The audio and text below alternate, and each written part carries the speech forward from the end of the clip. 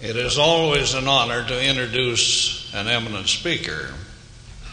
It becomes particularly pleasant when all that you know about him is good. Elder Boyd K. Packer, assistant to the 12 Apostles, has been one of us for many years. And he's had a rather rich and varied experience. During World War II, he was a pilot in the Air Force in the Pacific area of the war. And I'm sure could tell many interesting experiences in that field. He has had rather unusual experience in civic government, being for a number of years a member of a city councilman in one of our Utah cities. One of the youngest city councilmen, I think, in the history of this state at that time. He has spent most of his adult life in the field of church education and served for a number of years as assistant administrator of seminaries and institutes of religion throughout the church. And in that capacity, I became well acquainted with him. As you may be aware, he is the man who first initiated our educational program among the Lamanite Brethren, a seminary program that has grown in some 4 short years to some 4,000 Indian students in this program. And Brother Packer still gives guidance in his present position to us in that program.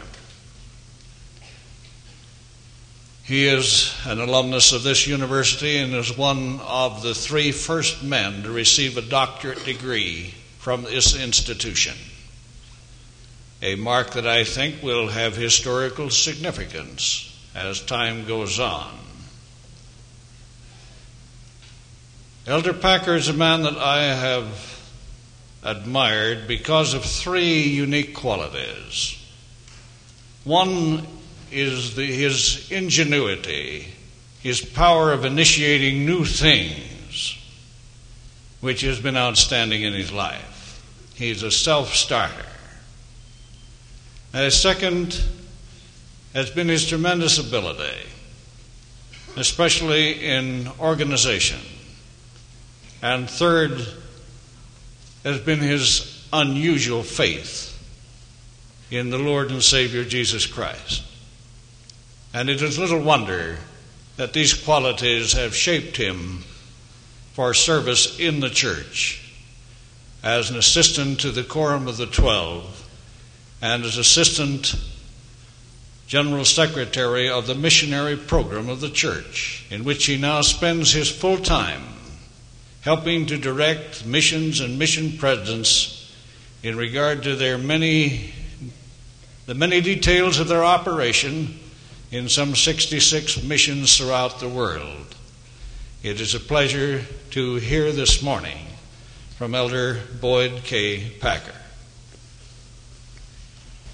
It becomes my pleasurable duty this morning to act as a courier for President David O. McKay, who is anxious that his blessings be extended to you, brethren and sisters, at Christmas time, that you have some personal sensitivity to the fact that his interests are with you, and particularly at this season, this week, a special concern for you. As school is dismissed for a few days and you're traveling to your homes, many of you at great distances, President McKay was concerned that a caution be extended to you, that you would observe all of the rules of caution and be sensible in your traveling. And it is a pleasure to extend to you the blessings and Christmas greetings of the prophet of the Lord. My assignment this morning was to speak to you on keeping Christmas. Now, there is a special spirit, an actual spirit that envelops the earth at this time, that although however much it may not differ from the Spirit that's available at any time of the year, at this time of the year it seems to be prevalent and present in an intensity not known at other times of the year. And it becomes so forceful as to have real effect, tangible, noticeable effect on people who otherwise seem to avoid or at least disregard the Spirit of the Lord. Charles Dickens, in closing his immortal A Christmas Carol, made this statement, this sentence about Ebenezer Scrooge. He concluded that marvelous story with these words, "And it was always said of him that he knew how to keep Christmas, if any man living possessed that knowledge." Recently, an acquaintance of mine commented on the Christmas season and said, there's nothing left to Christmas once the children are gone. There's nothing left to Christmas once the children are gone. Now this was no Scrooge speaking. There was no spirit of Christmas humbug in his voice. This was a grandfather who was voicing the disappointment at the magic of Christmas as it used to be, having been taken from him somehow. His grandchildren live at such a distance that they're not able to spend Christmas with them. And whether this magic was lost or had been stolen or had just worn out, I think he didn't know. But he voiced for everyone who is adult, I think, a feeling about Christmas and how it's changed since we were young. I think he might have added, there's little left to Christmas once childhood is gone. You students represent that portion of society who've most recently lost your childhood. We refer to you as our youth. And I've wondered with some concern if I would be wrong in supposing that Christmas means the least to you of anybody. Not only is that magic gone that you knew as a little boy and a little girl at Christmas time, it may be that the skepticism that hangs on from your having found out about Christmas, it may be that has ripened just a little. Now that's a beautiful, fanciful story, isn't it? The one that begins at the North Pole and centers around the well-fed little gentleman with the red suit and the white whiskers. It includes elves in a special workshop, year-long preparation, listing of names, and you remember when it included the accounting of deeds, both good and bad? And it relates to chimneys and stockings and presents and a sleigh drawn of all things by 8 reindeer who miraculously enough can fly. Well, it's no wonder that we're reluctant to give up such a beautiful fancy. Elizabeth Akers Allen, in her poem Rock Me to Sleep, expressed a sentiment that I suppose every adult, if they were to admit it, has felt at one time or another, in these words: "Backward, turn backward, O time in thy flight. Make me a child again, just for tonight." Can you remember when you knew just a little bit less about Christmas than you do now? Do you remember when you still believed? If there's a feeling of disappointment in you at Christmas time, and if you suffer a longing for times as they were, it means you never really discovered Christmas at all. Only the child's manifestation of it. And once you've lost your childhood, you somehow have lost that manifestation of it. The Apostle Paul said, "When I was a child, I spake as a child, I thought as a child, I understood as a child.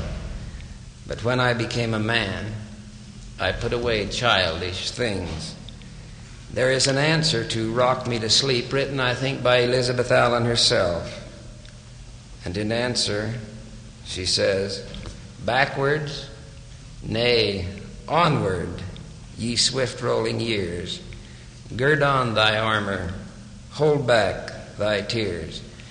Count not thy trials nor thy efforts in vain. They'll bring thee the light of thy childhood again." I made a little test a few years ago with upwards of 1,000 teenagers, just younger than you. In the early fall, and it had to be very early to precede the Christmas advertisements and displays and announcements in the stores, almost had to be in the summer, I asked them to react with the first thing that came into their mind after I gave them a word. The word was Christmas, and you may well guess the response, although maybe not the extent of it. 94% of them, of nearly 1,000 teenagers, responded with words such as present, snow, reindeer, lights, tree, Santa Claus. 94% of them.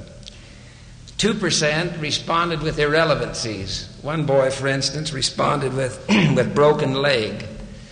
That had been his experience for Christmas the year before. And I've always been amazed that no one responded with broken wallet, because that somehow is everybody's experience of the year before. But there were only 4%, just 4%, who responded with words such as Bethlehem, or Christmas carol, or wise men, or shepherds, or Christ, or any word that might even remotely be connected with the real story of Christmas. The commercialization of Christmas is so obvious and so extreme as to hardly be necessary to mention. They have trespassed upon this holy day. We call it a holiday, but it's a holy day. And they have trespassed upon it as did the money changers in the temple. I shudder when I see the sign that says Merry Xmas. Merry Xmas. It's symbolic, I suppose, of all that has been done in an effort to cross Christ out of Christmas. Now, your age, college students, is almost a painful age at Christmas time. Because you are the age you are, in-betweens, children no longer, but yet somehow, without a Christmas to keep, the holiday season, I think, brings a yearning that's akin to loneliness. Of all of the times of the year, Christmas somehow wants a spirit of togetherness. The holiday spirit brings to you a certain longing for something unfulfilled in your lives. Because you're old enough, there's something within you, persistent, compelling, making you restless at being alone at Christmas time. And however wonderful your parents are, and however close and glorious your family circle is, there's something, particularly at Christmas time, that's yet incomplete. I suppose there's more than one young couple in this audience today that started keeping company just as school opened. And now, tomorrow or the next day or the day after, there'll be a parting. The boy going perhaps to his home in California, the girl maybe to New Jersey, to a glorious family Christmas that somehow won't seem like Christmas at all because of something, or should we say someone, that's missing. I have a feeling that you, as most others, resist yielding some of the so-called childish things about Christmas because you recognize in them virtue. And you try to seek some obedience to the admonition of the Lord, except ye become as little children, ye shall not enter into the kingdom of heaven. I hope you don't resent the suggestion that you are at an awkward age insofar as Christmas is concerned. I explored this a little among some of those of your own age just to test the thought, to see whether it had any accuracy. I found not only agreement, but anxiety for some direction. And so a suggestion or two. First, you can't find it, this magic about Christmas, you can't find it by going back. Victor Herbert penned into the lyrics of one of the songs from his Babes in Toyland these words: Toyland, Toyland, little girl and boyland, while we dwelled within it, we were ever happy then. Childhood joyland, mystic merry Toyland. Once you've passed its portals, you may ne'er return again. And so there's no looking back. The direction isn't easy to find, because we lose our childhood with reference to Christmas, I think quite disillusioned. And we have every encouragement to adopt the attitude, seeing is believing. Seeing is believing. And the remarkable thing is that if you hold that spirit, you don't have a whisper of the hope, of the chance of ever finding Christmas as it ought to be. Because you see, it's just the other way around. Believing is seeing. A number of you are married, perhaps with a little boy or little girl of your own, and you're now in the process of rediscovering through them the joys of Christmas past. Now, I want to emphasize that I have no quarrel with that little well-fed gentleman with the red suit and the white whiskers. He was very generous to me when I was a boy. And we're looking forward with great anticipation to his visit at our home next Monday night. The tree is there, and the holly wreath, and the stockings, and along the fireplace mantel. It's a very long mantel. I know of few things in this life that are quite so celestial as the face of a little youngster, happy, hopeful, and believing, with Christmas almost here. All of those things with reference to Christmas are appropriate and good. And all of them are for children, except, I suppose, the mistletoe. Which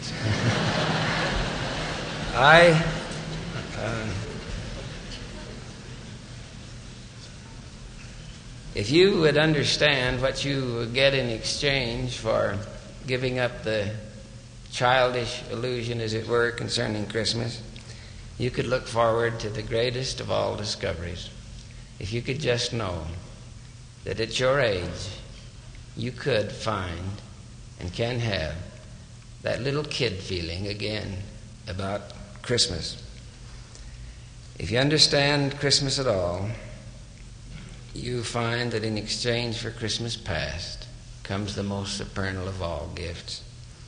And if you want to know a good beginning point, I suggest you start in the 2nd chapter of Luke, beginning with verse 1. And it came to pass in those days that there went out a decree from Caesar Augustus that all the world should be taxed. And this taxing was first made when Cyrenius was governor of Syria. And all went to be taxed, everyone into his own city. And Joseph also went up from Galilee out of the city of Nazareth into Judea, unto the city of David, which is called Bethlehem, to be taxed with Mary, his espoused wife, being great with child. And so it was that while they were there, the days were accomplished that she should be delivered. And she brought forth her firstborn son, and wrapped him in swaddling clothes, and laid him in a manger, because there was no room for them in the inn. And there were in the same country shepherds abiding in the field, keeping watch over their flock by night. And lo, the angel of the Lord came upon them, and the glory of the Lord shone round about them, and they were sore afraid.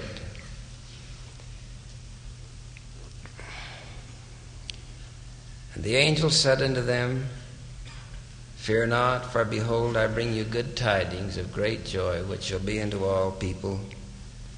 For unto you is born this day in the city of David a Savior, which is Christ the Lord. And this shall be a sign unto you. Ye shall find the babe wrapped in swaddling clothes, lying in a manger. And suddenly there was with the angel a multitude of heavenly hosts, praising God, and saying, Glory to God in the highest, and on earth peace and goodwill toward men. And it came to pass that after the angels were gone away from them into heaven, the shepherds said one unto another, Let us now go even into Bethlehem, and see this thing which has come to pass, which the Lord hath made known unto us. And they came with haste, and found Mary and Joseph, and the babe lying in the manger. And when they had seen it, they made known abroad the saying which was told them concerning this child. And all they that heard it wondered at those things which were told them by the shepherds. But Mary kept all of these things, and pondered them in her heart. Now the Christmas story in the second chapter of Luke takes, I suppose, a minute and a half to read. Might take a minute more to ponder on it. And yet how infrequently, how remarkably infrequently does that find its way into the family festivities at Christmas time. Now the Christmas story doesn't end there. That's only the beginning.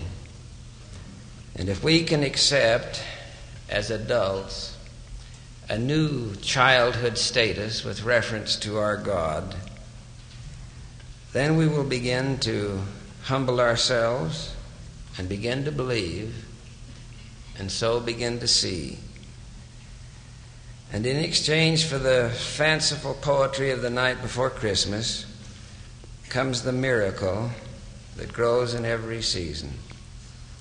The whole account, from Bethlehem to Calvary, is the Christmas story. And it takes simple, childlike, almost naive faith to know it. Now, it's sophistication that makes Christmas bells ring discordant notes to some. Sophistication, and I suppose that there are few more in danger of sophistication than the college professor with his much learning.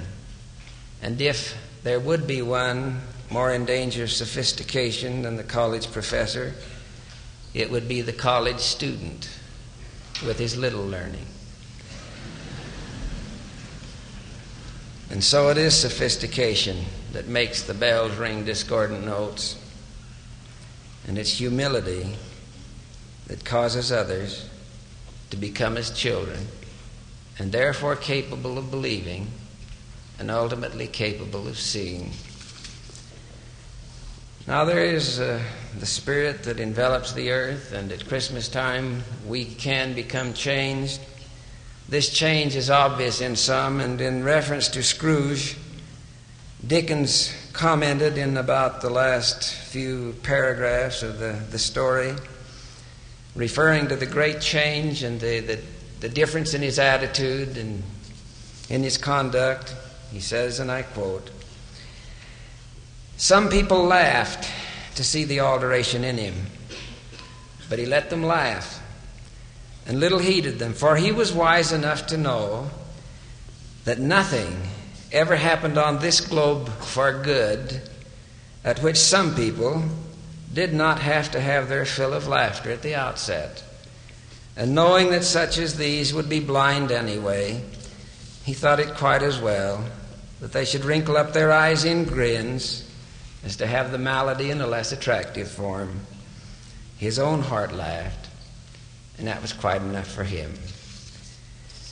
This story, this fanciful, beautiful story of the well-fed man in the red suit and the whiskers, isn't much to relinquish when you realize that for the fancy of that illusion comes the fact of the real Christmas story that contemplates some things that I might suggest go even in excess of reindeer that could fly, because this is the actual account of the opening of the eyes of the blind. And when he was come near, he asked them, saying, What wilt thou that I shall do unto thee? And he said, Lord, that I may receive my sight.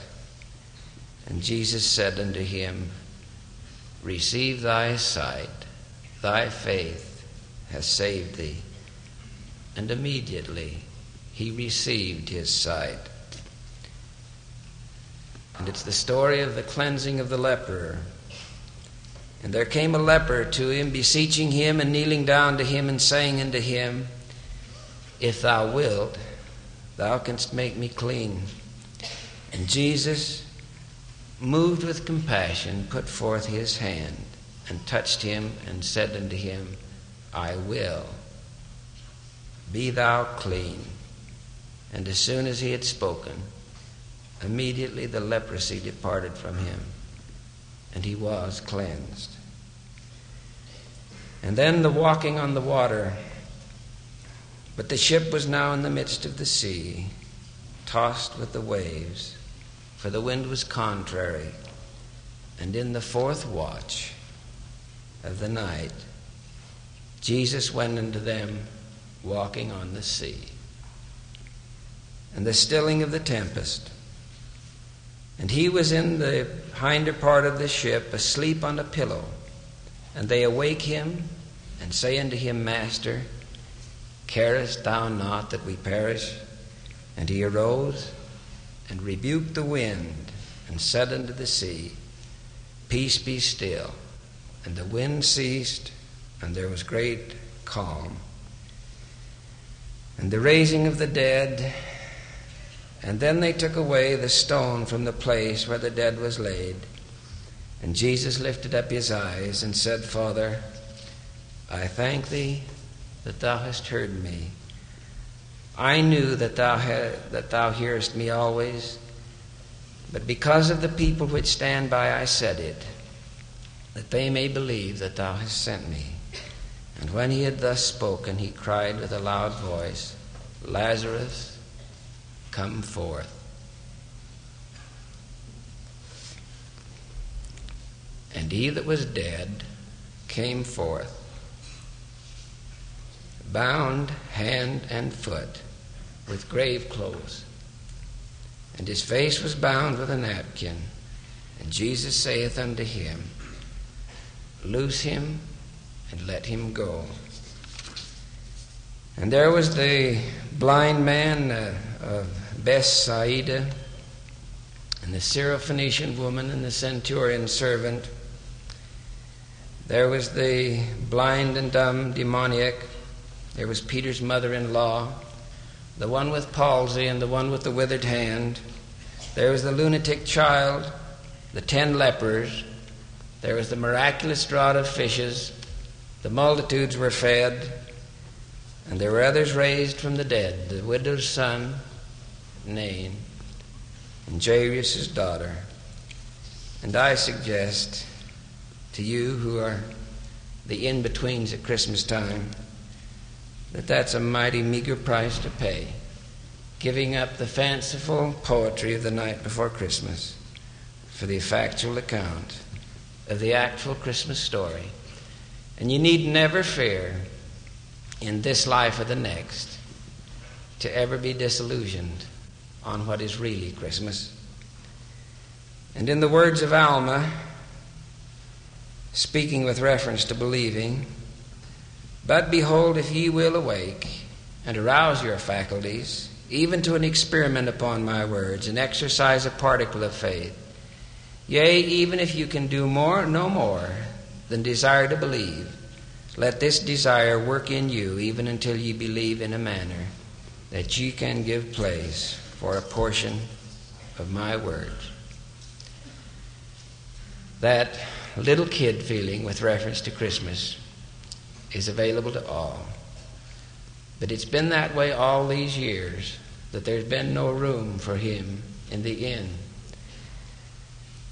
He has said, For behold, I stand without the door and knock. And he that heareth my voice and will open the door, I will come in and sup with him and he with me. And of all times of the year, Latter-day Saints at Christmas time ought to be the most joyful, ought to have greater cause for festivity than anyone, ought to enjoy the Christmas tree and the holly wreath and the stockings and the mistletoe and all that goes with Christmas more than any else in the world, because they know what Christmas really is. I bear witness that the Lord Jesus Christ lives. I know that he lives, that he was born a babe in Bethlehem, that he grew and fulfilled his ministry, that he was crucified on the cross, and that he was resurrected, and that he lives now, directing personally the operations of his church upon the earth and manifesting himself personally to his servants, that belief might be swallowed up in knowledge, that his work might go forth. And I bear this witness in the name of Jesus Christ. Amen.